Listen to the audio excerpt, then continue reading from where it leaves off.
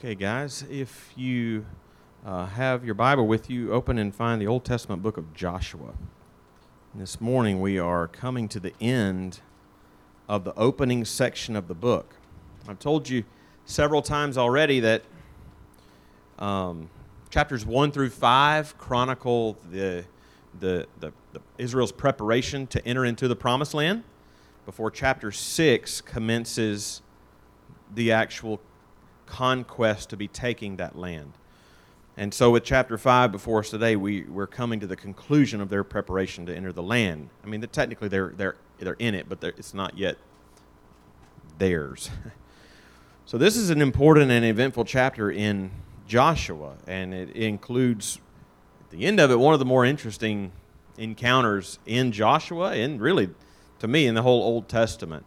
Here we are, the people have now crossed the river in a remarkable way. They've been instructed by the Lord to place stones where they first camp across the river in such a way that they remember forever the miraculous work that the Lord did to bring them across that river on dry land, just as He had done the generation before them across the Red Sea. Now they're technically in the land.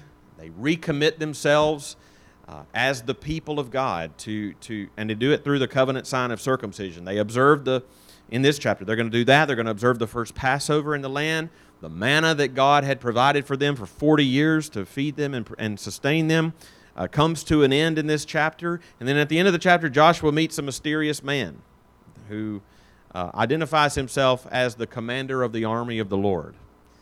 And it's an interesting chapter for sure. It's an encouraging one as I read it. So before we go any further, we need to read it together. It's not a long chapter. But like I said, there are several things here to see. So if you have found Joshua chapter 5, I invite you to follow along beginning in verse 1 as I read aloud. As soon as all the kings of the Amorites who were beyond the Jordan to the west, and all the kings of the Canaanites who were by the sea, heard that the Lord had dried up the waters of the Jordan for the people of Israel until they had crossed over, their hearts melted, and there was no longer any spirit in them because of the people of Israel. At that time the Lord said to Joshua, "Make flint knives and circumcise the sons of Israel a second time." So Joshua made flint knives and circumcised the sons of Israel at Gibeath Ha'araloth. And this is the reason why Joshua circumcised them. All the males of the whole of the people who came out of Egypt, all the men of war who died in the wilderness on the way after they'd come out of Egypt. And though all the people who came out had been circumcised, yet all the people who were born on the way in the wilderness after they'd come out of Egypt had not been circumcised. For the people of Israel walked 40 years in the wilderness until all the nation, the men of war who came out of Egypt, perished, because they did not obey the voice of the Lord. The Lord swore to them that He would not let them see the land that the Lord had sworn to their fathers to give to us, a land flowing with milk and honey. So it was their children, whom He raised up in their place, that Joshua circumcised, for they were uncircumcised because they had not been circumcised on the way. When the circumcising of the whole nation was finished, they remained in their places in the camp until they were healed. And they said to Joshua, the Lord said to Joshua, "Today I have rolled away the reproach of Egypt from you." And so the name of that place is called Gilgal to this day. While the people of Israel were encamped at Gilgal, they kept the Passover on the 14th day of the month, in the evening, on the plains of Jericho. And the day after the Passover, on that very day, they ate of the produce of the land, unleavened cakes and parched grain. And the manna ceased the day after they ate of the produce of the land, and there was no longer manna for the people of Israel. But they ate of the fruit of the land of Canaan that year. When Joshua was by Jericho, he lifted up his eyes and looked, and behold, a man was standing before him with his drawn sword in his hand. And Joshua went to him and said to him, "Are you for us or for our adversaries?" And he said, "No, but I am the commander of the army of the Lord. Now I have come." And Joshua fell on his face to the earth and worshipped, and said to him, "What does my Lord say to his servant?"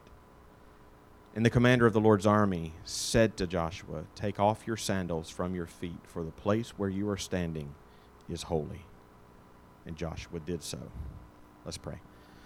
Lord, this is your holy, inspired, inerrant, sufficient, clear, authoritative, and necessary word, and we are eager to hear from you as you speak in and through its words. So, Lord, would you please, as we come to this word, would you give us eyes to see the truth in this passage? Would you give us minds to understand what you're telling us here and teaching us?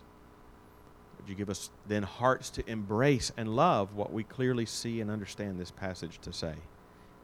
Would you give us wills to obey whatever it is you call us to do in it? Give me the help that I need to teach, and please give us all ears to hear. I pray in Jesus' name. Amen. All right, so this chapter isn't very long, and it pretty naturally, you may have noticed this, it pretty naturally divides itself up into sort of three different scenes. One having to do with circumcision, another having to do with the Passover, and then a third having to do with this mysterious encounter at the end of the chapter. And so what I want us to think about this morning is going to sort of closely stick to this natural outline in the text itself. And so I want to think about three different things, and there's three different scenes. And as I thought about what these three scenes would have instilled in them, because I think that's what we're after. The observance of all these three different scenes. What meaning would it have had for the people as they're about to enter the land? Because we need to don't forget where we are in this book. It's not just a random chapter. Their feet are on the land, but Jericho is right in front of them. They're about to begin their conquest. So what would these things have instilled in them before they set out? And it seems to me, and it's pretty simple, it seems to me that faith and trust in the Lord is what these things were designed to instill in them. Each of these things that they observed or that happened to them. Precisely that, as they were about to enter upon this conquest of the land. Faith and trust, not in themselves, not in the might of their army, however they may have conceived of that. I mean, they might have not been, so that they wouldn't be too puffed up as to how mighty they thought they might have been, or worried about how weak they felt like they might have been, but trust in the Lord and His promise to fight for them and to keep His promise. And so with that framework in mind, I want us to think about each of these three areas of trust and these three divisions of the text, about three different areas of trust that each of these scenes would have instilled in them. So if you're taking notes, here is what I want us to see. The first scene in verses 1 through 9, what would that have instilled in them? I think it would instill in them this: trust that they are His people. Verses 1 to 9, trust that they are His people. That's what I would take away from this bit about circumcision. And then, secondly, we're going to just look at verse 10, just 10 alone for the second point, when they observed the Passover, which would instill in them further trust in His promise. Verses 1 to 9, that trust that they are His people. Verse 10, trust in His promise. And then for the remainder of the chapter, verses 11 through 15, through the bit about manna and this mysterious man that he met along the way, would have instilled in them trust in His provision. Each of these would have been immensely encouraging to them as they began their conquest of the land. So that being laid out, let's dive in and take a closer look at the text. Beginning at the beginning, where in verses 1 through 9, the Lord would have instilled in them trust that they are His people. So as we read, the dominant theme of these opening verses has to do with the circumcision of the people, of the men who are about to go to war. It begins in verse 1, which is actually quite a long verse, repeating again something like what we heard back in chapter 2 from Rahab, about how the Amorites and the Canaanites and the people in the land feared the people of Israel. And you see that repeated there at the end of verse 1. They're talking about the people who were already in the land. Their hearts melted, and there was no longer any spirit in them because of the people of Israel. We saw that almost verbatim back in chapter 2, verses 10 and 11, when Rahab described the mindset of the people in the land. I'm going to take that point just to say something quite practical for you about, I try to bring these things up often when we're studying the Scriptures. I try to bring up and point out when you see a repeated word, when you see a repeated phrase or a repeated idea, a repeated kind of thing happening, noting repeating patterns. That's really important in studying your Bible, because that's not just the human author repeating that. Behind that human author writing these things stands the Holy Spirit of God inspiring them to be written. And so the Holy Spirit of God is repeating these things for our instruction. And so it is to our advantage that we notice repeated words, repeated phrases, repeated ideas, repeated events. And how do we notice them? Sometimes it's really easy when they appear very close together. If they're in the same verse or in the same chapter, and you're just reading all at once, sometimes they're harder to spot. For example, this one. There's a repeated, almost verbatim phrase. We're in chapter 5, but it would require you remembering something all the way back in chapter 2 to see the repeated pattern. And it's going to come up again, just a little preview, it's going to come up again, I think, in chapter 7. How do you note those?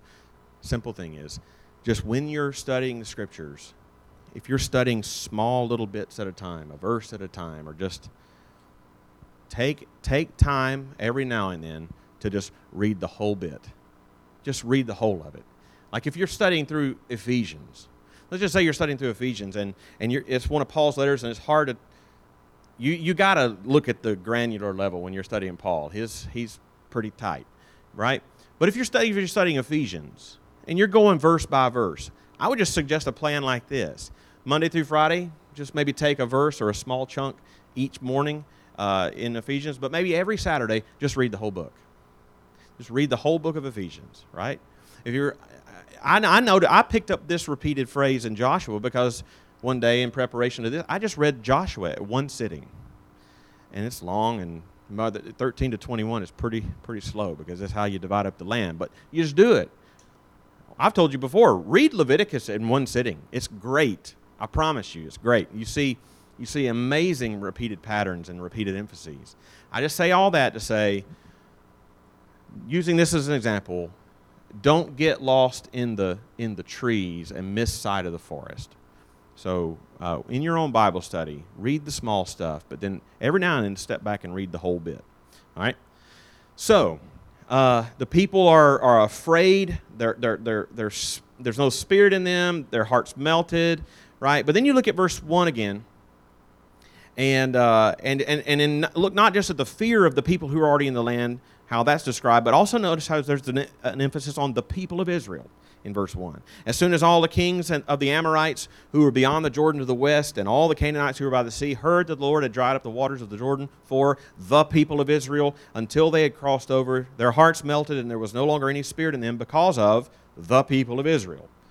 Repeated twice in one verse. So there's an emphasis on the people. And beginning in verse 2, the Lord wants to reassure them and reestablish them firmly as not just the people of Israel, but as His people, His covenant people. And He comes to Joshua and tells him to take flint knives and circumcise the sons of Israel. Now, circumcision is certainly an important idea in the Old Testament, and we'll talk about that. But it's also funny to me that there's in that. It doesn't just say the Lord comes to Joshua and says, circumcise the sons of Israel. He says, take flint knives and circumcise the sons of Israel. Flint knives, that was the tool that he was to use. Why is that significant? Maybe you could say, well, that's probably what they used all the time, so maybe it's not significant. But if it's what they used all the time, why even bring it up? I think it's significant, and there isn't any way to prove this. I think it's significant that this is the same tool that was used in a famous episode in Exodus chapter 4 in the life of Moses.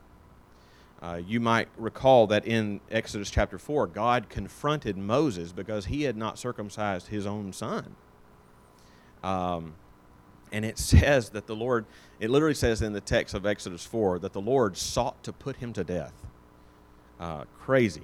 I mean, think about it. In Exodus 4, the Lord had spoken to Moses He was sending Moses to Pharaoh. He was promising to bring his word to him and promising to do mighty wonders through him and through his staff. But in the very next scene in Exodus 4, the Lord is seeking to put him to death. Why? For reasons we're not told. Moses had not given his own son the covenant sign of being among God's people, which was circumcision. And in that scene, we're specifically told that Moses' wife Zipporah took a knife of flint, and circumcised their son. And the Lord relented and worked marvels on behalf of his people in the Exodus. I find it curious that in Joshua 5, Joshua isn't just told to circumcise the men, but specifically what instrument to use. And it happens to be the same instrument used here that was used in Moses' life and throughout Joshua. I don't know if you've noticed this so far in the first 5 chapters of Joshua. Throughout Joshua, there have been so many comparisons between Joshua and Moses. Even down to God's desire, specifically stated desire, God's desire to elevate Joshua in the eyes of the people in the same esteem that they held Moses. Well, this is another episode in the life of Joshua that mirrors an episode from Moses' life, and the meaning of the two events mirror each other as well. God is committed to keep his covenant promises to his covenant people.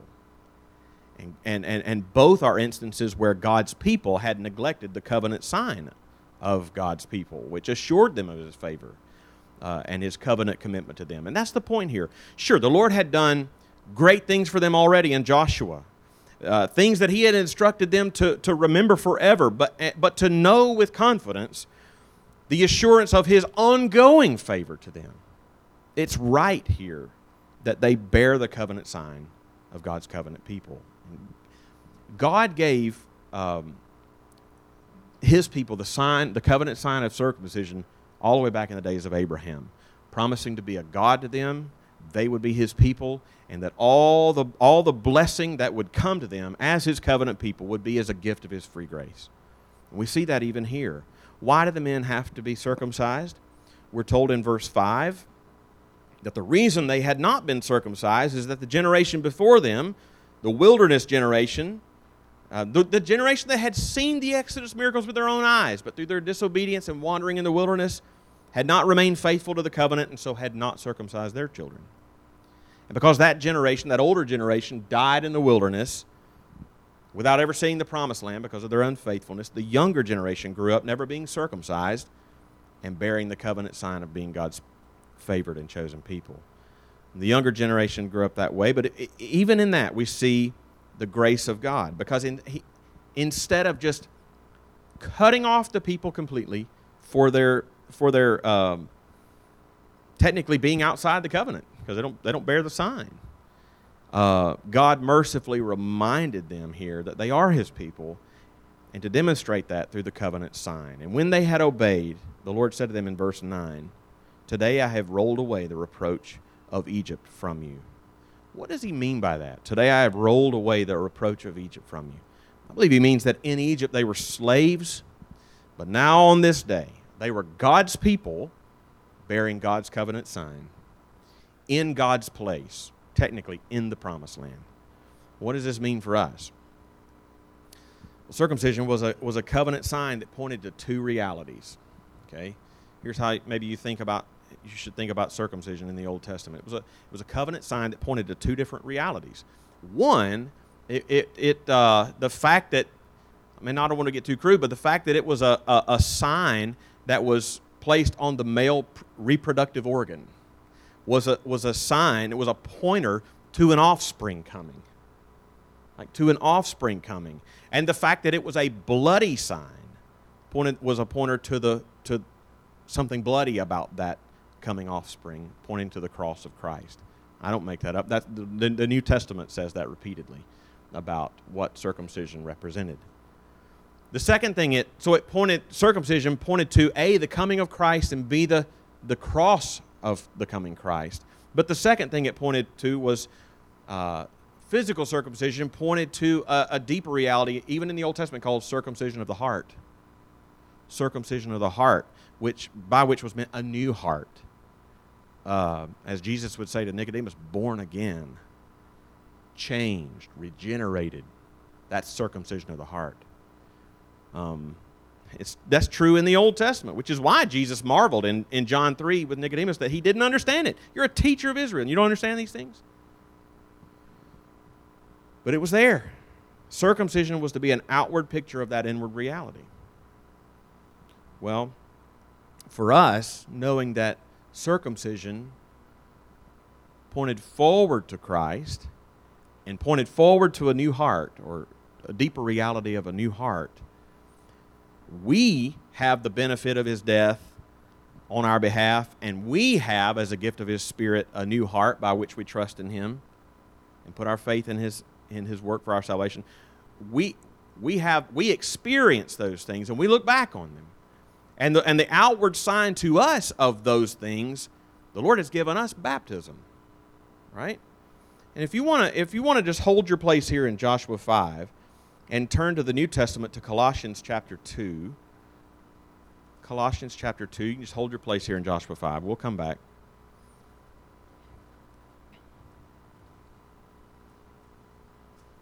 Colossians chapter 2.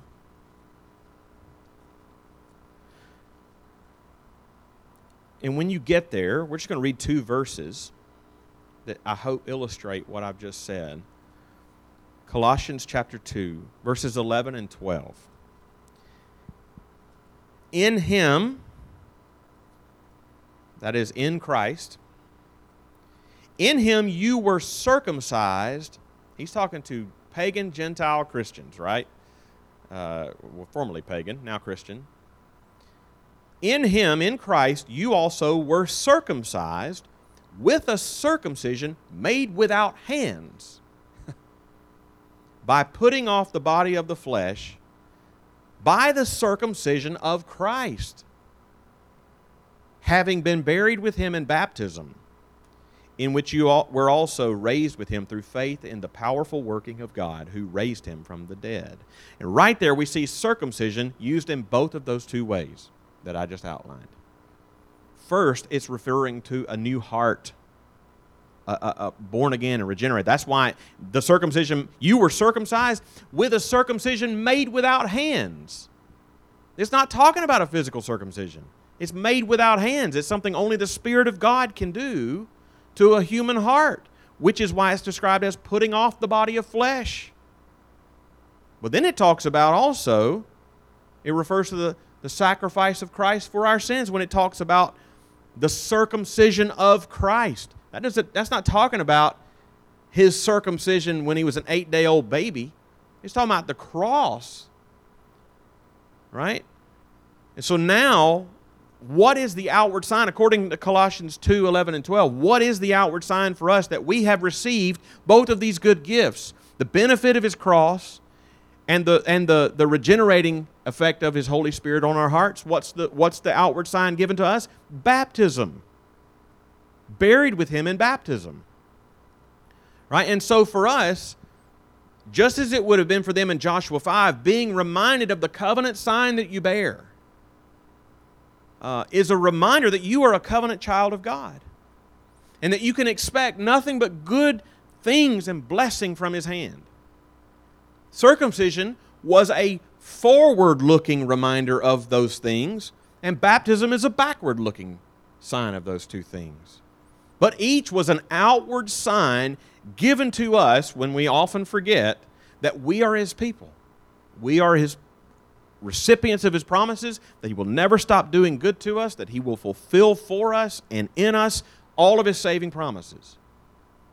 You can go back to Joshua 5. As they entered into the land, it was good for them to be reminded at the outset that they are His people. They are His covenant people. And as we walk in Christ, as we go out these doors and walk in Christ and walk by faith, it's good for us to remember often our baptism. We don't often think about it. But we often think about baptism as what we are saying to everybody watching. And that's true. Baptism is a testimony to people watching. I am trusting the Lord. This is something that I'm saying in this dramatic way. This is a testimony that I am bearing by immersion and being raised. This is something that I'm saying. But sometimes we think that's all that baptism is. Baptism is not just what we are saying. Baptism also pictures something that God is saying to us. He is saying, I have buried your old life. I have raised you to a new life. I have washed your sins away. You are mine. That's what God is saying to us. And just for us, just as for them, as they walk in to do battle in the promised land, as we walk out these doors and do battle against the principalities and darkness of this evil world, it is good to remember our own baptism. Remember the sign that God has placed upon us, that we are His favored people. And He never leaves us nor forsakes us. That's the first thing that they could have trusted. They are His people. But as we keep moving ahead in the chapter, they also observed the Passover for the first time in the Promised Land. And in that, God reminded them in an even greater way that they could trust His promise. And really here, I just want to focus, like I said, on one verse, and that's verse 10. Verse 10, all it says is, while the people of Israel were encamped at Gilgal, they kept the Passover on the 14th day of the month on the plains of Jericho. Well, Exodus 12:6 says they did it on the right day, 14th day of the month, right? They did it on the correct day. But the larger picture here is that this would not only have been obedience to the law, which it was, but it was a further reminder to them of their peace with God and His promise to forgive their sins, pictured in the Passover sacrifice. And the fact that they observed this Passover feast on the plains of Jericho isn't to be overlooked either. Simply for the obvious fact that, yet again, they were observing this feast in the land. In the land. The land itself is a type of the promise that the Passover sacrifice also typified. What does that mean? Remember that an Old Testament type is a small picture in some way of a greater reality coming in the New Testament, namely in Christ. And the Old Testament promised land was, and we've already pointed this out in some way along the way, the Old Testament promised land was never intended to be an end in itself. It was never to be the goal, the final goal. Even Abraham knew that, right? Hebrews 11:10 tells us that he, Abraham, who received the promise of this promised land, even he, Hebrews 11:10, he was looking forward to the city that has foundations, whose designer and builder is God. So even Abraham knew that this promised land, this physical promised land, is just a down payment on heaven coming. And what does the Passover sacrifice typify? Well, 1 Corinthians 5:7 tells us plainly that what that is. In 1 Corinthians 5:7, Paul says there that Christ, our Passover sacrifice, our Passover lamb has been sacrificed. Sacrificed to take away the sins of everyone who believes, the righteous for the unrighteous, that He might what? Bring us to God, Peter says, 1 Peter 3:18. And that's where the two typologies meet. Right? Christ, our Passover lamb, who did once for all what those priests who came before, even the ones in Joshua 5, couldn't do, namely, fully and finally take away sins. Jesus Christ, our Passover lamb, did that. And we enjoy, and why did He do it? He took our sin on Himself to bring us to God, to bring us to that city that Abraham was looking forward to. We enjoy a better view than Joshua did, but they still saw it. Even on the brink of their conquest of the land, it was encouraging for them to know that not only were they His people, but they could trust His promise that they had peace with Him and that this land was just a prelude to a better land coming. And so can we. When we take the Lord's Supper, looking back on the sacrifice of Christ, the one that the Passover looked forward to, right? We look back on it, it looked forward to it. We remember that we are not only resting in His promise, but we are proclaiming the Lord's death until He comes. Right? And takes us to Himself, that where He is, there we may be also. So that's where it all meets, right? Not only that we were forgiven now, but we have a hope of a homecoming. So God reminded them that they could trust that they were His people. They could trust His promise. But as we come to the end of the chapter, and the most intriguing bit of it, Joshua is reminded in a vivid way that they can trust His provision for them. Actually, before we get into that intriguing encounter at the end of the chapter, we need to point out a very important detail in this chapter that doesn't need to get overlooked. And it goes right hand in hand under this umbrella of trusting His provision. That's the manna ceasing. We're told in verses 11 and 12 that the day after they celebrated the Passover, the manna that had fed them daily for 40 years stopped. Why? Because God, what did it stop? Because God finally got fed up, that He finally quit providing for them? No. And the manna stopped because He provided for them an even better way to be fed and nourished, and that is with the produce and the fruit of the land itself. God fed them Himself until He brought them to a place with their food in abundance. God is such a good provider. Even in the ceasing of manna is a testimony to His good and faithful and ceaseless provision for our every need. And that's a good reminder whenever we don't get what we think we need. Did we really need it? But the Lord, at the end of this chapter, doesn't just assure them that He will provide for them in the sense of food, but also in ways relevant to what they were about to do, which is to go and take the land. They were about to go to battle. Almost out of nowhere, at the end of this chapter, Joshua is sort of pictured, at least when I read this, I imagine, Joshua seems to be alone when this happens. Why was he alone? I kind of picture him like away from the people. Maybe he was out praying. Maybe he was out scouting, right? Because after all, they are on the plains of Jericho. Jericho is right there that they're about to do battle against. He's out there, he's alone, he's walking, perhaps he's praying, perhaps he's scouting. And all it says in verse 13 is that Joshua lifted up his eyes and looked, and a man with a drawn sword was standing right in front of him. Maybe he said, "Holy Moses." A very natural question then came from Joshua. He said, "Are you for us or for them? Are you on our side or are you on their side?" And the man's first answer is simply, "No. Neither." Ha ha. I love Ralph Davis's comment on this verse. He said, "Sometimes we need to see that Yahweh is not so much partisan as sovereign. That it is more important to recognize God's position than to know God's plans." Just let that one sink in for a little while. But who is this man? For us, for them? No. He identifies himself in verse 14 as the commander of the army of the Lord. What is that? Well, certainly it includes the men of Israel who are about to go do battle. And they're on the plains of Jericho, about to fight the city that they can see with their own eyes. They just circumcised the whole army.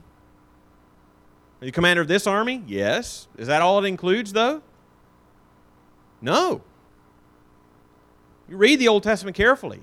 This idea comes up again and again. 1 Kings 22:19.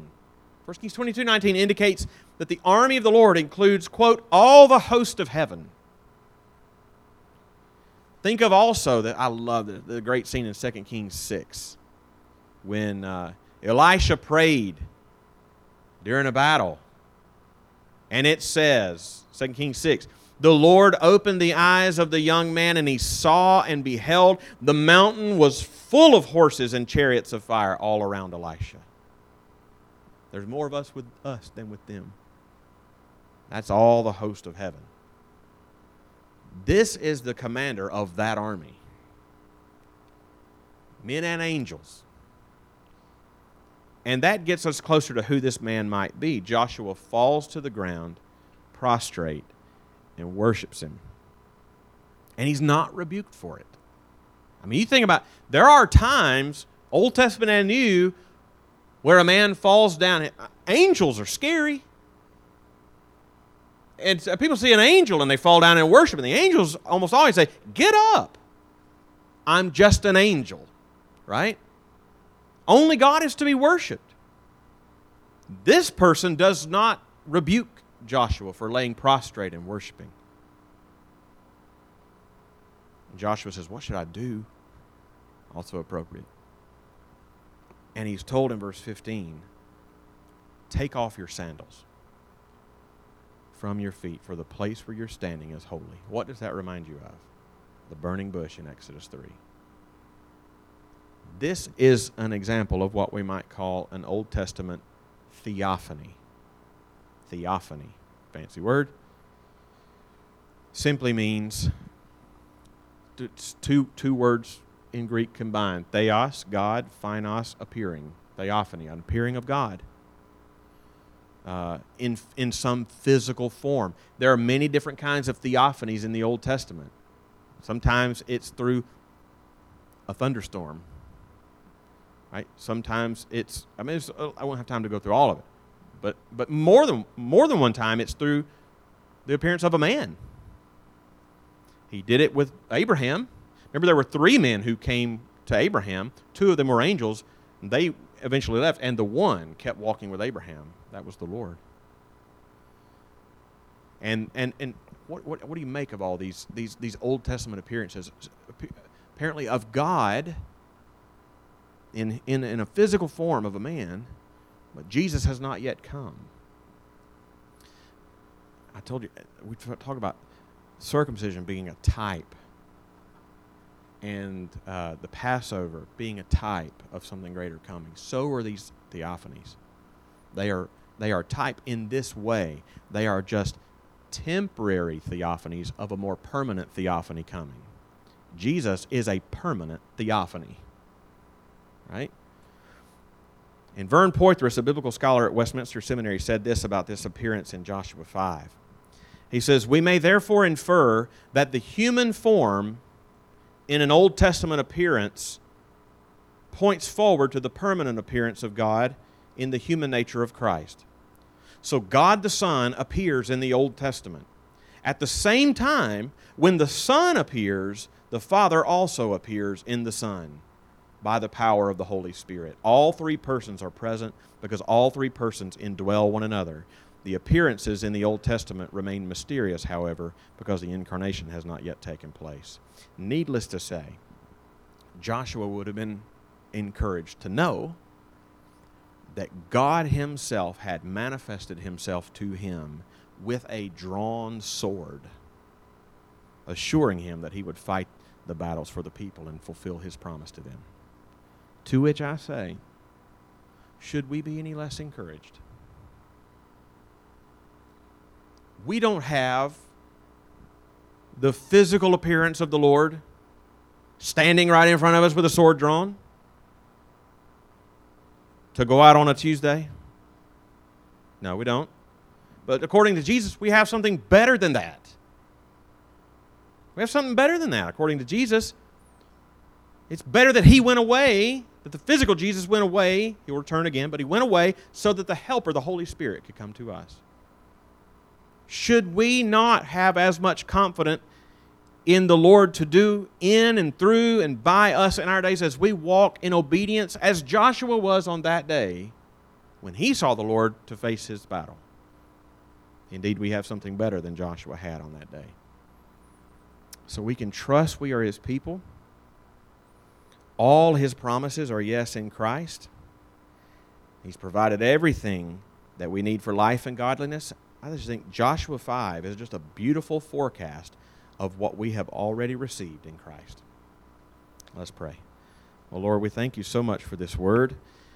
And I pray that as we have just a few minutes around our tables, that you might help us think about this passage a little more deeply, even if in just a few minutes. I ask in Jesus' name, amen.